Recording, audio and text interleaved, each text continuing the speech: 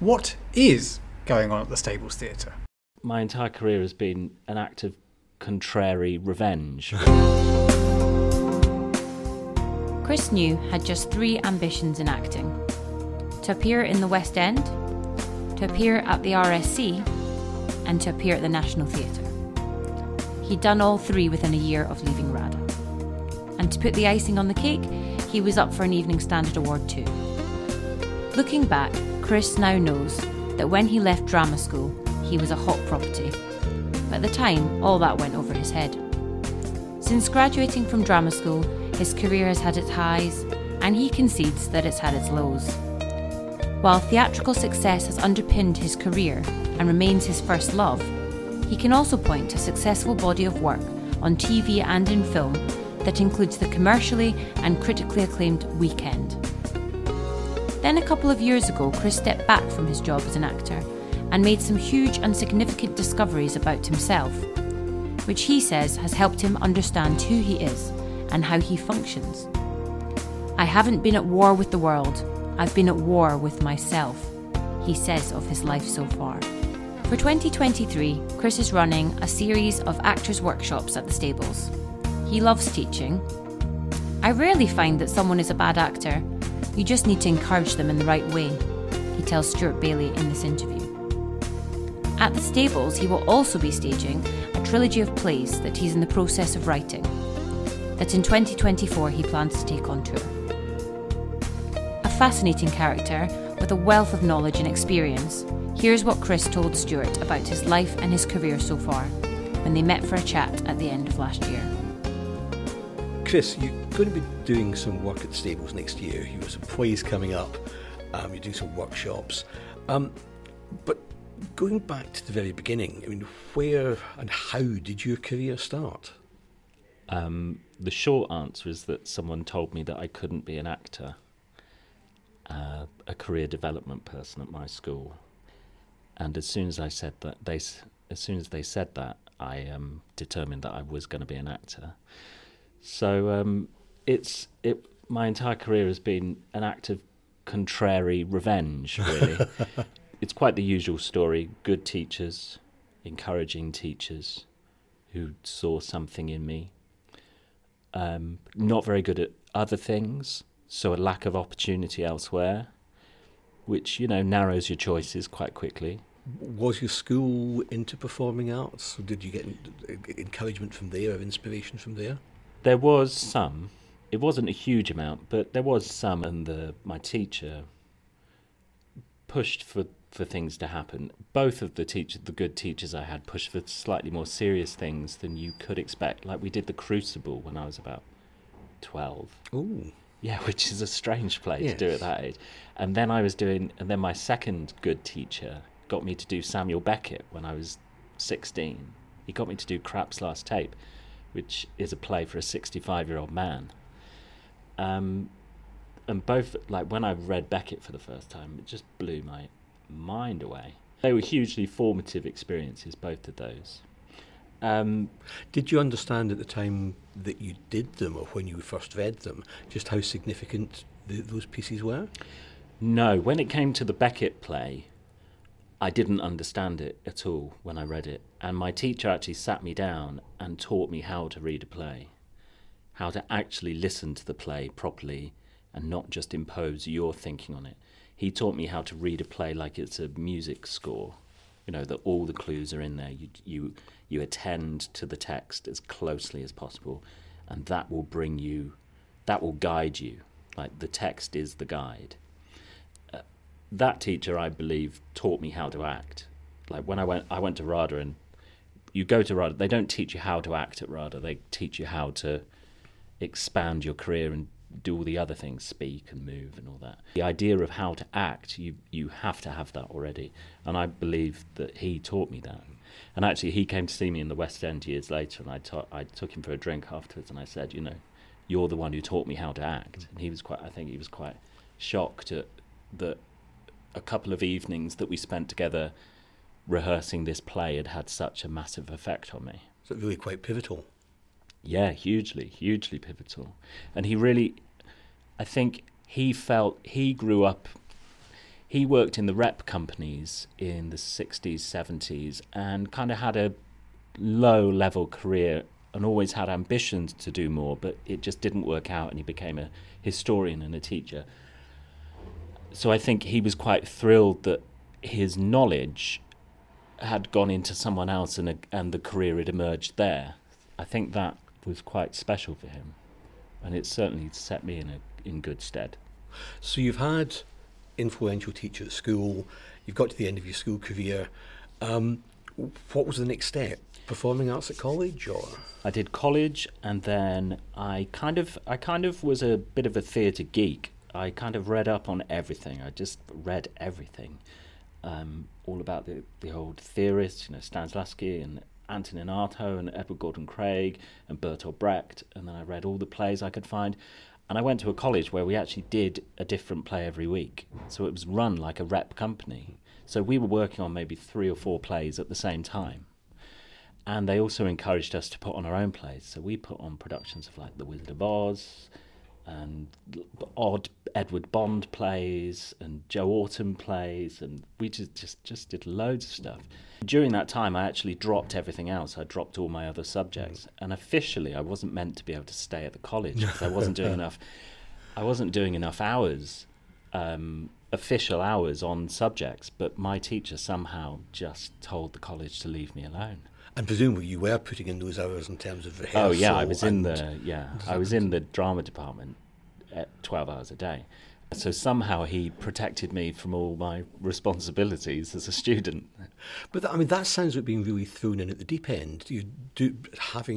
Rehearsing and reading and preparing multiple plays at the time. That's surely, in many ways, what you do in the early stages of an acting career, is it? Yeah, I suppose he was moving that rep company system. He was kind of copying and pasting the experience he'd had in a rep company into the college. And so he was running it in a very peculiar way educationally. And he'd get us to do everything. We'd do the lights, the set, the costume. We'd do everything. Like I'd be up a ladder hanging lights. The first job I did in London, I actually was acting in it, and they didn't have a lighting designer. And I went, I'll do it. And they went, yeah, but we've got nothing. We've got no rig or anything. Like, we've just got a cable coming out the wall where that is the power. And I went, yeah, that's fine. I know what to do. And I did it. I built an entire lighting rig and programmed it and programmed the whole show, lit the whole show. And it's all because Chris Scott, who was the teacher, he just taught me to just do it, just get on with it, find the answer. And you'd been an absolute sponge for the knowledge. Yeah, and also he'd always given that atmosphere, which was, there's no reason why you can't do it, you just have to find out how. You just don't know how to do it yet. It doesn't mean you can't do it. I suppose as well it gives you an understanding of the technical aspects of not just what you as a performer are doing, but the influence of the lighting, the influence of the sound, the influence of all of that infrastructure around you. Yeah, so I'd start reading plays and imagining how to build the set and what props you need and like the practicalities of plays, and and we all just mucked in. Everybody mucked in to do everything. He even let us do things like I used to sleep at the college sometimes and work into the night building sets. I wasn't meant to. And I'd have to hide from the security guards, but I'd stay in there all night and just paint and rig lights and fiddle around. It was crazy. Must be quite sad for that kind of life to come to an end. You obviously immersed yourself in that totally. Yeah, when you get to the point where, all the rules and regulations and health and safety kicks in, then it gets really boring. Because we were doing very dangerous things. We were building giant scaffold towers to put lights up. He was just like, yeah, go for it. Like, why not? And were you performing these plays to an audience, or was it a college audience, or did you sell tickets more widely? We tried to sell tickets more widely. You wouldn't have many people, but it was never about that. The only time we got a really big audience was when I produced The Wizard of Oz, and we got loads of school kids to play the Munchkins, and we made an absolute fortune. As all the parents arrived. Yeah, every member of the extended family came to see the kids play Munchkins, and we made a fortune. Well, a fortune for us. Relatively those days, speaking. yeah. And we were sold out, which had never happened, So was the move from college straight to RADA, or was there anything in between? No, I had quite a bumpy ride. Because I was such a theatre geek, I met this actor who was doing a play about Antoninato in East London, in a factory in East London. And it turned out I knew more about Antoninato than everybody else in the cast, so including the guy who'd written the play. So he said, you should come to London and chat with us. And I got there and I met the cast, and they were doing a reading of the play. And I think Christopher Chaplin was meant to be in the play. And he'd dropped out of the play that day. And they asked me to read in the part, just to read in as a body for this reading of the play. So I did that, and then they offered me the part, and I was like, oh, okay. So then the next day I moved to London, lived in the factory in Spitalfields, and it was the same thing. We just made the play. We helped build the set, we just all mucked in, the factory was derelict, we turned it into a bar and a theatre space upstairs, we all lived on the top floor, cooked together, got drunk together. Then we started this play, and it was a massive hit. It got like Critics' Choice and Time Out, which in those days was like the golden ticket. In 1999 this was. Tracy Emin came, Damien Hirst came. We were on the edge of like, someone said, what did you think of the play, Tracy? And she went, well, it's all about me, which is a typical narcissistic answer from Tracy Emin. Jay Joplin came because the producer was like in with all this young YBA crowd of artists, so loads of these artists came, and the producer also did a thing of making it really hard to get a ticket. So you'd leave a message on the phone and you wouldn't know if you'd got one or not, and they'd never confirm, and then you wouldn't be able to find the venue, and the producer would stand outside the door and they'd go, is this the venue? And he'd go, I don't know. And he'd just make it so difficult that people were like, I think people were just relieved that they made it to the theatre. So that was a very odd thing. But again, at that sort of age, the age you must have been then, that must have been having those names and those sort of people coming to watch what you were doing must have been almost surreal. Yeah, it was very, very odd. But the good thing about it was just really busy, when you just kind of unthinkingly engage in something. It was just, you just really dived in. There was a bad side to it, obviously, like everybody got drunk and all these egos and people fighting and all that. And so that was quite ugly to see, like the reality of like London and how harsh London can be. But yeah, that was a good, encouraging start. Then I went to the Bristol Vic Theatre School, but absolutely hated it. Just thought it was so wrong for me. And so at the beginning of the second term, I just left. And I used my student loan to run off to New York for a year. As you do. Yeah, and I went to live it. I had an affair with someone in New York. And for basically a year, I flew back and forth. I just spent 3 months there, came back, got my visa renewed, came back, and just forgot about life for a while. Because at that point I was thinking, oh, this is just not for me. I've made a terrible mistake. I thought that the experience at Bristol was the experience of the industry. The real industry. Yeah, and that I was obviously just not made for it. But then eventually I came back and I moved to London, and then I thought, right, I'll give it another go. So you weren't working in theatre in New York? You weren't sort of off Broadway or anything like that? I was just walking around New York, just being a tourist. Well, yeah, I was just living a kind of dropout life, but in New York, yeah. which is mad, which is crazy because New York is not a place you can be a dropout. It's so expensive and so. But then I thought, okay, maybe it's not the industry, maybe it's just that school, and maybe I should give it another go. Give drama school another go. So I thought, well, I'll audition and I'll see if I get in anywhere. And when you do auditions for drama school, you'll probably do about 10, maybe 5 to 10 different schools, cast your net wide, see what you get into. I'd never applied for RADA because I just presumed I wouldn't get in. I thought it was a school for posh people and rich people, or the children of actors. But that, at the point at which I decided to reapply for drama schools, RADA was the only one open because it was late in the year. So I thought, I'll do the RADA audition. That'll get me back into it. And then next year, I won't get in, obviously. And then next year, I'll do all the schools and see what happens. And then I just got into RADA on the first attempt. And I was like, oh, okay. Which was a shock, because RADA was completely not what I imagined. It was the absolute opposite. I imagined, snooty people. In Billy Elliot, when he goes and shit, there's that snooty woman on the desk and she's like looking him up and down. And yes, in here. You don't fit here. Yeah, exactly. This is a posh school because it's royal, and all that. And when you get to RADA in those days, there was a receptionist called Val. And she was like proper East End.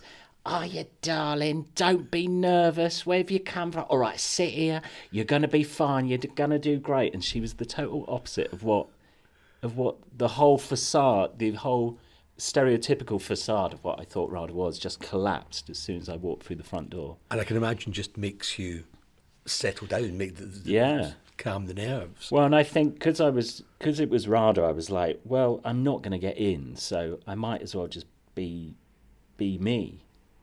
And that oddly worked, and I didn't understand why. Because I had a lot of problems at that time. I needed a lot of help. I didn't have a family, and a lot of my life was in huge disarray. And I said in the audition, I was like, I need some help. I haven't got money to come here. I probably need therapy. I don't have any family background. And they went, okay. And they were like, fine. And I was like, this is crazy. As to the creative tapestry. Yeah, and the odd thing was, the good thing was that at that time at RADA, they had a unspoken rule, which was if they thought you were good enough to go to RADA, they wouldn't let any extraneous circumstances get in the way of you attending. So money or kind of, the practical circumstances, they'd find a way to fix it. It doesn't mean you'd live the life of luxury. Like, I was poor for all 3 years of RADA. I couldn't really socialise because I had no money. I had to work all the way through it, which was fine. I didn't mind that at all because it paid off, and I knew it would pay off. When you're in, you're a member of the family, and that's it. They won't let you go. They won't let you drop out. They won't let you fail. They'll stick with you. And so for the first year, I was just a mess. I couldn't get up in time. I couldn't get into school on time. I was like, I didn't understand what was going on with myself. There was a lot of mysteries to me that I didn't understand. And they just totally stuck with me. That kind of answers my next question, because I was going to say, at that time, did you understand the support that they were providing? But looking back on it, you obviously sort of can see that really clearly. Yeah, I think the further away from it I get, the more remarkable it seems, and the more transformational it was. And because the training at that time was so good, I went in a really lucky period. It was like a golden age. Obviously, all the drama schools rise and fall in popularity and success. The school philosophies change. They get something right, something's wrong. The teaching staff evolves constantly. And so it's a bit of a risk of what school you go to, and if you catch it at the right time. Bristol or Vic used to be a great school, and I went at the wrong time when it wasn't a great school, whereas now, in the last 10 years or so, it's really come back again. But when I was at RADA, I was really lucky that it was in an absolute golden period. Like, every year, massive actors were coming out of the school, like Ben Whishaw, Tom Hiddleston, Gemma Arterton, like Phoebe Waller-Bridge was in my year. It was just, every year was just massive hitters coming out of the school, and people who would step out of the school and become massive straight away. So there was a real, like, it felt like we were at Oxford or Cambridge. It had that feel to it, like a bit of a roll on the crest of the wave. Yeah, but that was to do with the principal who was there, he was called Nick Barter, and he was very into Japanese culture and Zen, and he was very into, like, being very centered and caring for people, and he was quite distant as a principal, but the principles that he put into the school were remarkable. Do you leave RADA with a degree, with a diploma, or do you just launch yourself on the... Officially you get a degree, but there was never any mention of that at the school. and you never wrote a word. We didn't have to do... Nick Barter, the principal, had gone to the government and said, look at the training we give. In comparison to degree training, like degree courses may have 8 to 10 contact hours a week. We had 12 contact hours a day. And they were saying that we weren't a proper course. And so Nick went to Parliament and he lobbied to say, we deserve the funding of degree courses, and they deserve qualifications when they come out. And he actually designed what was called the Conservatoire of Dance and Drama, which set the pattern for drama training and dance training to be properly funded, and for it to be classed as, and for it to have a degree at the end. So, but all of that degree stuff happens in the background. You don't hear anything of it. The teachers take care of all of that, and it's just a pass or fail at the end. So, moving your story on, by the time you left RADA, what sort of age were you? So I was slightly older. I was 23 when I left. So I was slightly older than the majority of people. But I think that stood me well, because I'd got a lot of the stuff out of my system, like moving away from home for the first time, drinking for the first time, being in a city for the first time. I'd done all of that, so I was a bit of a hermit at drama school. I was a bit of a monk. I understood that I could sacrifice 3 years for something bigger. So when you leave, how do you find work? I mean, is it finding an agent, or is it what you've done at college, what you've done at RADA, people have seen and noticed you? Yeah, so for the final year, you become a public-facing acting company as a year, and you produce 2 plays every term. It's open to the public, anybody can buy tickets. But all the agents and the casting directors come to that. You never quite know what's going to happen and how it's going to go for you. At RADA, they tell you to be prepared for nothing to happen. You're not going to work, you're not going to get an agent, you're not going to meet any casting directors, so what are you going to do? So I was prepared for nothing. I didn't understand, because you don't really hear the chatter, I didn't understand that I was quite a hot property. I had no idea. So some agents started sniffing around, and you kind of get letters coming in, and then you have to talk to the principal about it, and they kind of guide you, and it's all quite careful and steady, and they don't want you to rush or get taken in. So I had quite low expectations, really. My ambition to be an actor was only to really be an actor. I didn't have any greater ambitions once I'd become an actor. I just thought, I just want to be an actor, and then that's my thing done. No visions of superstardom no, not at all. Blockbuster films. I just thought, what is the thing that would make me feel that I'd become a proper actor and I'd done it? And I thought, well, I'd want to be in the West End, at the RSC, and at the National. So you've done that? Well, yeah, and then, oddly, I did that within the first year of leaving drama school. And then I was like, now what do I do? And not even just playing bit parts, I was playing leading roles at all of these places. And was that all down to what you'd been seen to be doing in that final year? Yeah, you don't quite understand what's going on, who's seeing you, who's discussing you, because you're not privy to those conversations. But supposedly, yeah, like I left drama school thinking, all I want to do is work, so I'll take any job that comes. If I could make a living at being an actor, I'll take any job that comes. But the way the industry saw me was completely different, and I didn't understand that at all.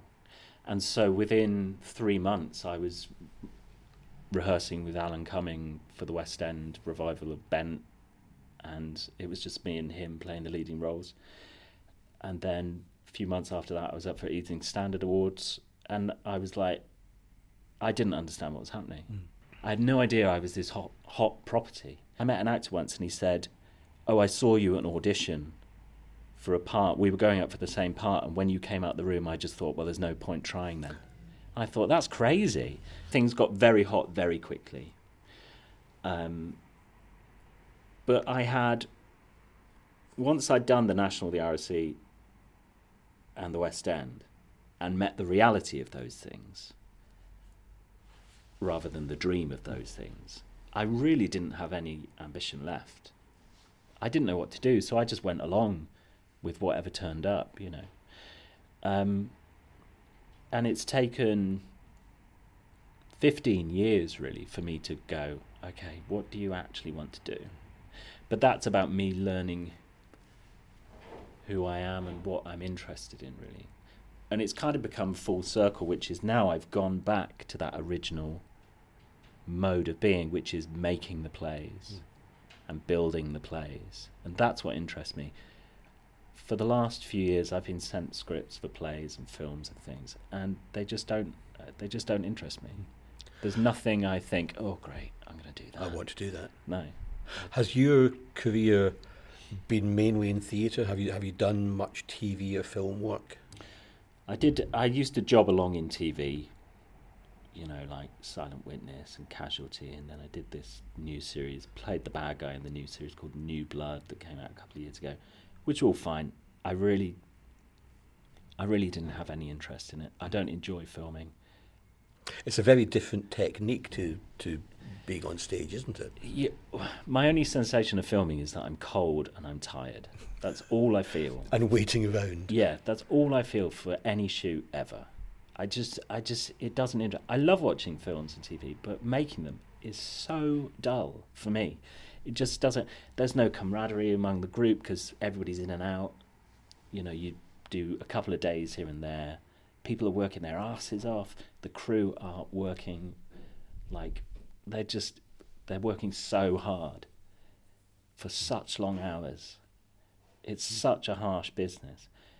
So yeah, my comfort zone is the theatre. I prefer the theatre. I feel comfortable there. I feel like I'm good in the theatre. I don't feel like I'm good on TV and film. You say you feel you're good in theatre, but obviously going back to those RADA days, you didn't understand that you were saying you didn't understand that you were such a hot property. At what stage did you make that transition to feel that you're good, or to know that you're good, or to understand how good you actually are? It's only been recently, really. I had a very up and down career. I'd be brilliant in some things and absolutely shocking in others, and I didn't understand why. And there was so many variables that I couldn't control, and there were lots of rookie mistakes that I made about working with certain directors who were just not for me. They were just not good and not conducive for me to work with well. And I didn't understand my own process. It was just a dive in and try kind of process, which created a very scattergun result. So like the West End play I did was massive hit, and then the play at the National I did was a big play that did really well, but I was rubbish in it. I was absolutely rubbish in it. And I could see people kind of look at me and go, but you were brilliant in the last one. Anyway, so I had a very up and down, I had a very uncomfortable career for a long time. But eventually what happened is, just before COVID, I was doing 3 plays at the RSC. And I've done 3 plays before that at the RSC, 3 seasons before that. And, you know, good plays, good parts. You get treated very well at the RSC. You get given a little cottage to live in. You live by the river. It's lovely, really nice. You know, it's an idyllic place to do plays, and I hated it. I absolutely hated it. And I thought, it's not the RSC's fault. It's your fault. You're doing the wrong thing, and you know you are, and you haven't done anything about it. And now you're getting bitter and grouchy and annoying. And you're becoming a person that you don't like because you haven't had the bravery to do what you should be doing. And I had to have that word with myself. And we were about to start doing the 3 plays. It was going to be a year's work. And then COVID struck. So I didn't have to do the plays. And I was really pleased. Everybody else in the room was crying, saying, oh, you know, it's such a shame. I was like, yes, thank God for that. It's an escape route. Oh, I was thrilled. And I had to sit down and go, right, what's going on? And I actually thought at the time, I think I need to stop this. I'm going to turn into an actor who's just bitter and angry. And I'd worked with a few middle-aged male actors who were just bitter. They were just angry, bitter men. And I thought, that's a warning sign. I don't want to become like them. Because as an actor, you're treated like a child often, you know. You're treated as an actor, you're always doing other people's work, working towards other people's inspiration. And some people thrive in that, but I've got too much going on inside my head, and it's difficult for me to park all of that for someone else's vision and project. I find it very difficult. I have to really buy into the project to give it that amount of energy and that amount of time. And have some control over what you're doing. Yeah, and some of the projects I'd done during the years, I'd had a hand in producing or bringing the project to fruition, and that had engaged me in a better way and made me happier. But when I was just a jobbing actor, I was not happy. And are those the performances that you feel you were less good in? You talked a little bit earlier about being good in one play and then the next play comes along and you didn't feel you was good in that. Was the amount of involvement you had, was there a correlation between that and how much you enjoyed it? No, not really. Like, the success of the role was very, very difficult for me to pin down. And how I dealt with that is I started to teach acting, because I thought I need to learn how I actually do this. So if I try and communicate it to other people, then that will make me actually pin down what I do. So I started teaching acting at the Actors Centre in Covent Garden, which is like kind of an old school church of acting, really. I think it's kind of become a victim of COVID now, but for about 5 years I taught there regularly. And that really got me to work out what was going on. And it made me go through my process. There were lots of mysteries about my process and about the results. Like, things would happen when I performed, like my friends wouldn't recognise me on stage. And that's odd. They'd say, it's not you. And I think, but it is me. I'm being totally me on stage. And oddly, the more me I'd become on stage, the less they could see of me on stage. So there were these kind of mysteries that I wanted to work out and get to the root of, because they seemed to me the key elements that made me the actor that people wanted to employ. So that helped a lot. But then, so COVID struck, and then I actually got to the point where I thought, okay, I'm not going to do this anymore. This just isn't for me. As in leave acting altogether? Yeah. And I did. I fired my agent. I stepped away. I deleted everything, stepped away, cut all ties with the industry. And then I moved out of London. I moved here. That was just after the first lockdown ended. So I got out of London straight away, and I was like, right, I need to live. Because as an actor, you kind of need to be in London, or you used to need to be in London. And I resented London for a while. I'd lived there for 20 years, and I was just bored of it. And I was bored of living in tiny places and sharing and always being poor, and the... Yes, because an actor's life is not a lavish one. My bank balance has fluctuated dramatically over the years. It's a bipolar financial situation. Nice way of describing it. Yeah, I like that. It is. Giddy at some times, and absolute depression and darkness at other times. But again, difficult there to achieve that cash flow balance, I suppose. Yeah, very difficult. And also, there's a certain devil-may-care aspect that comes into it, because I wasn't fully fulfilled as an actor. I'd splash cash to make me feel better, when I had it, and then return again to the poverty line, and I just live in ways that made me feel better about what I was doing.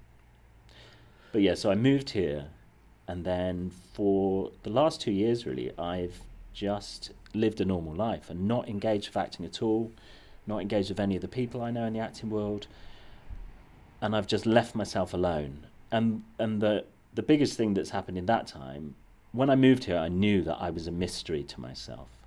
I understood that I didn't understand who I was. and I didn't understand what drove me.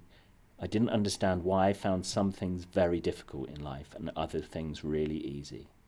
I didn't understand why I had such a lack of interest in things that other people really cared about and an absolute interest in other things. Like, I used to go to award ceremonies and things and just be like, this is a waste of my life. Why am I here? Everybody else is having a lovely time, really exciting and enjoying themselves. I was not. And I didn't understand any of this. I just didn't understand a lot. So I came here and I took a lot of time to try and work out, to sit with myself and try and work out what was going on. And the long and the short of it was that I discovered that I was autistic. So I discovered I got Asperger's. For the first time? Yeah. As in you realised that for the first time? Yeah. The clues of it came slowly over years. The first clue was when I was in a swimming pool in Brisbane on tour with a play. And an actress said to me, "Do you think you're on the spectrum?" And I was like, "What?" Because we were just talking about life, we're getting to know each other. And she said, "Do you think you're on the spectrum?" And I was like, "No, what's that?" I was almost like, what does that mean? What's that? And it kind of, I didn't discard the idea. I just thought, well, that's interesting. I've never heard that before. And then slowly, little clues started to come into life. And eventually I actually dated someone who then revealed to me that they were autistic. And I was like, oh, okay. And then I talked to them about it, and then slowly, it started to dawn on me. And then once I pinned the diagnosis down, I read this book by the leading psychologist for people with Asperger's, this psychologist in Australia. And I read his book, which is like a manual, an explanatory manual of Asperger's, and it was like finding the instructions to me. And I was like, right, okay. That makes sense. Now I get it. Like, this is who I am, right? This is why I don't like that, and I don't like that, and I don't like that, but I do love that, and I'm really good at that, and I'm really good at that. And suddenly my entire life was reframed. Absolutely everything, all of the pieces of my life shifted and fell into place. My understanding of my childhood, what I was like as a child, how I was at school, how I am with people, why I find it hard, why I found the networking of the industry so difficult. But I found the work very easy. Like, for me to be able to sustain an obsessive level of focus on work is easy. But for me to go to a dinner party with a load of actors is horrific. Absolutely horrific. So it's just opened up an absolute key for me. The one thing that's haunted me through this whole process is what a waste it is to give up. I went to RADA and I feel like I wasted that place if I give up. Someone else could have had that place. Despite the body of work you've already done, yeah, you still feel that way. Well, I could walk away from the industry and be happy. I did really good plays. I also did a film called Weekend, which went massive, and that was totally unexpected. It was a tiny, low-budget film that we made in Nottingham over 2 weeks. We didn't think anybody would ever see it. We thought it would do festivals and then go to DVD, and it went absolutely massive. And people still watch it today, and I still get messages on Instagram and things saying that they've just watched the film and they loved it and it's had a massive effect on them. And so I could have walked away and I was prepared to walk away and be satisfied with that, to think, that's good enough. Anybody should be pleased with that, content with that. But then discovering this diagnosis has then made me say, well, now I understand the obstacle that was in front of me. For all that time, the obstacle was just something in the dark that I kept hitting, and I didn't understand what it was. But now I know what it is. And so now I think I can reframe the work I do and how I work. And now, I had so much trouble socially and things for all those years that I just thought I was a bad person. I just thought I was a dickhead.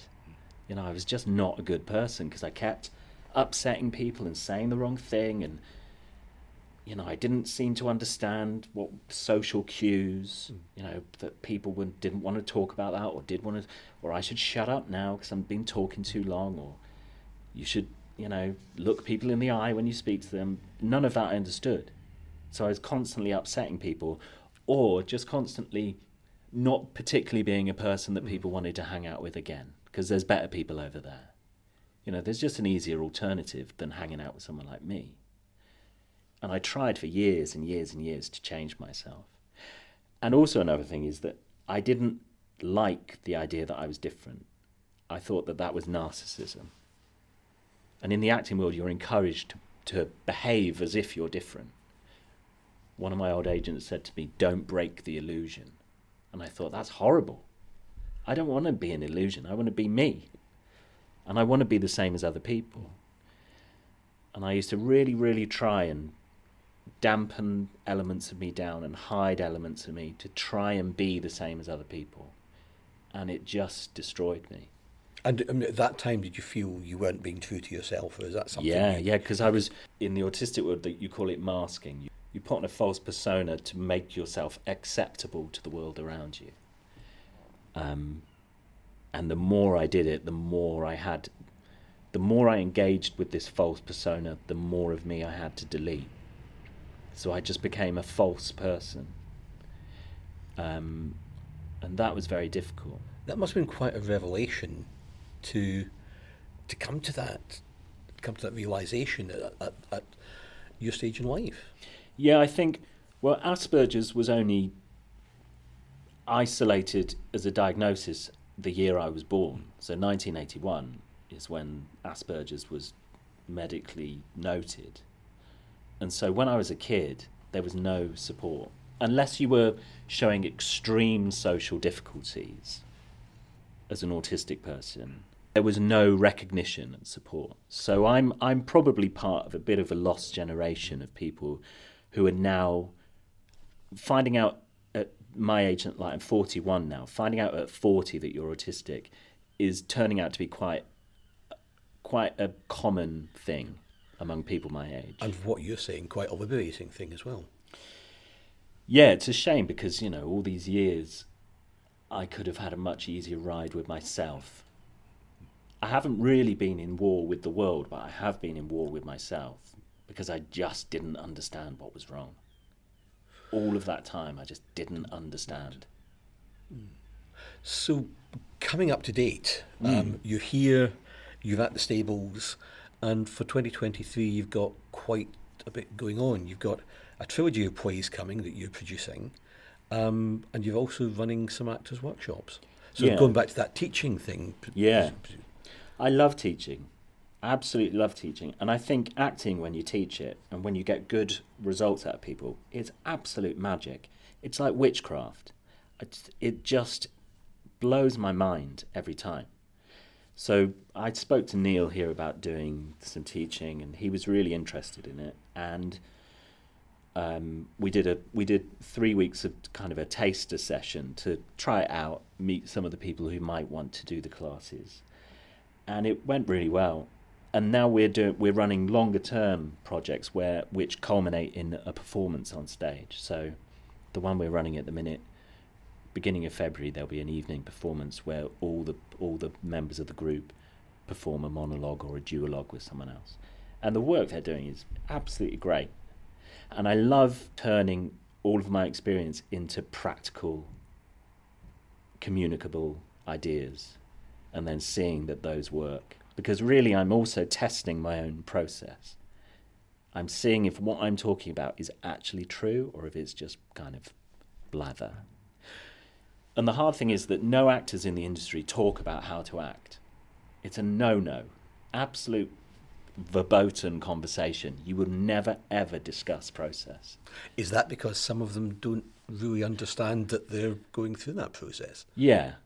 Yeah, I don't think anybody... Very few people want to tinker under the bonnet as an actor, whereas I'm all for it. I love discussing it. Is it sort of what I'm doing is right, so I'm not going to fiddle with it in case it all goes wrong? Yeah, and it's also like there's a way actors behave about the process of acting, which is to say, "Oh, it's just silly. It's just rubbish, you know, it doesn't matter, it's just a silly thing. You know, actors are silly, you know, we're all dickheads, you know, we're all egotistical people. And it's like, well, that's true in some cases. But acting can be revelatory and magical, and it can do something really powerful if you do it in the right way. And there are certain actors and certain productions and certain plays that have that effect. Now, the majority of people who are at the Oscars, who are, you know, want to be movie stars, that's a different career from what I am interested in. I'm interested in being on stage in the absolute present tense and creating a moment shared with the audience that cannot be repeated. And that, to me, is theatre. Is that the difference as well between a sort of mass-produced acting and acting that you can put some time and yourself and a bit of spirit into? I mean, what you're essentially hoping to do with any play is to create an absolute present tense in the room. That has to be the thing. You have to make a moment which everybody in the audience immediately hopes will be repeated, but knows cannot be. Because then you're not competing with TV or film. Theatre has to stop competing. It's a cousin of TV and film, it's not a sibling. So basically these 3 sessions of actors' workshops, each of those will end in a performance on the Stable stage. So the current way that we run it is it runs over a couple of months, and every 2 weeks we have a rehearsal group, and there's a lot of homework. Everybody has to kind of engage with it at home as well as in the room. It's slightly to make everybody a bit more self-sufficient. Obviously, different people are going to be at different stages. I try and tailor it so that people feel that they've travelled their journey rather than a group journey. It's an individual journey. For some people, just learning lines and standing on a stage and speaking them vaguely intelligibly will be a massive triumph. And for other people, they'll want to engage in a deeper way. So those classes are running really well. I'm really pleased with them. And some of the people are absolutely brilliant, like brilliant talents. And presumably are all amateur actors. Yeah, quite a few of the people that have come to the class are people who've been in productions here or who support the productions here. They're really, really good. I rarely find that someone's a bad actor. You just need to encourage them in the right way and find the way to speak to them that works with their brain. And I seem to be quite good at that. So what's the future for Chris New then? The thing that's happening this year is I'm writing these 3 plays. So they're a trilogy of plays.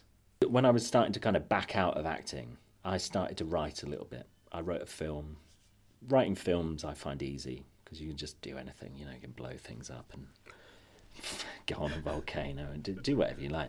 You know, Green screen's a great thing. Yeah, new people can just come into the scene out of nowhere. You know, you can do anything you like. Writing a play I always saw as much more difficult because a play is it's a densely compressed rock. You know, it's like under huge amount of pressure of time and space and location and character. So it's a much denser creation. And I wasn't sure if I could write one. So a few years ago, in, when was it, 2016, I sat down and I thought, right, I'll try and write a play, and I'll just write anything. Whatever comes out my brain, I'll just take it. And I ended up writing a play about the plague, about a guy going into the forest during the Black Death, and he digs the grave of his lover and has a farewell to her and discusses, you know, purges himself of the memories of the relationship, the difficulties, the complexities, and the premature ending, and tries to find a way to move beyond it. So I wrote this play and sent it to a few people, and people in the industry were really favourable to it. They loved the language. They thought I was really onto something, but they were like, it's a play about the plague. What's that got to do with us? And so I just put it in a drawer. I did a reading theatre for one lunchtime or something, and that was it. And I thought, right, I'll write something else now. And then obviously the plague happened. The new plague. The latest plague happened. And so everybody was like, oh, your play didn't. Obviously, I didn't predict it. But, I mean, I don't know. There might be something in the air. You never quite know as a writer what you're picking up on. It is a mysterious thing. I then tried that play out last summer at just a friend's small theatre festival in Deptford. And I just thought, I'll try it for 3 nights and just feel into it a bit and see if it works as a piece. So I did that, and it went really well. And I felt like the performance that I gave was received in the way I hoped it would be received, and so it kind of ticked all the boxes. And then I started. That's the same point when I started to understand that I was autistic, and that started to open up a kind of understanding of myself and a forgiveness of my past and who I'd been. And then I started to move to look to think, right, so that's my past. This is who I am now in the present. So what am I going to do in the future? And then I started to think, well, I don't want to just be a jobbing actor again. That makes me unhappy. I'm not really interested. It doesn't get me out of bed every day. But writing plays, creating plays, that does get me out of bed every day. So I've set myself this task of writing a trilogy of plays. The first play will be that play, Dig, which I've produced before. And then I'm writing the second one now. And then the third one will be a 2-hander, which will be a conclusion of the trilogy. The first Dig's going to be on in February. The second play will be on in May, I believe, and then the third play in October. And the good thing is that I can try the plays out here in a very kind of rough, early stage. And the one thing I really enjoy about here is that I can speak to the audience afterwards and find out what they thought of it. Because just asking simple questions of an audience teaches you a huge amount. Like, what happened in the play? Because sometimes... Have you been paying attention? Yeah, well, sometimes you think you're telling one story and the audience are getting a completely different one. Like, so for example, when I first did Dig, people thought he'd killed the girl. So I thought, okay, that's a big mistake. I need to make sure that's not the case. And you learn a lot very quickly when you share work with the audience. The plays are very strange creatures. They're like Beckett plays. They're slightly strange comedy in them. They're quite pagan, which is quite nice for this town. You could imagine performing them at Jack and the Green. They've got all of these kind of interesting elements that are being fed in. A lot of the play is written from my subconscious. I write from a kind of meditative subconscious way, because I find that that's where the writing actually happens. So the play kind of comes out in its own form, and I don't really control it. And then what happens is afterwards I start to work out what the play really means, and I find that the meaning of the play is a bit like a dream. It's much more complex than I understood when I wrote it down. So they're pretty interesting pieces. And that will take you through 23. Yeah, that's going to take all year. And then hopefully the year after that, I'm going to take all of those plays on tour. But that's got a different edge to it. But going back to early on in our conversation when you were talking about your days at college and doing the lighting vigs and doing the sound, it sounds like with what you're doing now, it's you're writing and you are controlling and understanding, or have the ability to control and understand really all elements. You said earlier when you write, you start to see how it's going to be lit and how it's going to be presented and how the set's going to look. Yeah. You now have the ability to influence that. Yeah, like I think all through my career I've been edging toward wanting to do that. But it's only now at this age that I've actually got anything to say in plays. Like I think there's a lot of emphasis in the theatre world about young writers, and I think that's a mistake. I think we should employ old writers, because they understand the layers of meaning and life and the complexities of things much better. And older voices should be listened to. They've got a huge amount of worth. So I think all of those years I was frustrated and hoped to create something, but I just didn't have anything to write about. I didn't have enough in my armoury to actually create full-length plays. Yes, you have to have the lived experience to be able to write. Yeah, because otherwise you're just magpieing from around you. But these plays don't do that. They're not, like, they come out in ways that I don't understand, which is very, very strange. Which seems a good place to end this. Yeah. You can now find our podcasts on Apple Podcasts and Spotify. Just search for Stables Theatre Hastings. Then, if you like what you hear, please leave us a 5-star review. And that way you'll be helping other people find our growing catalogue of podcasts.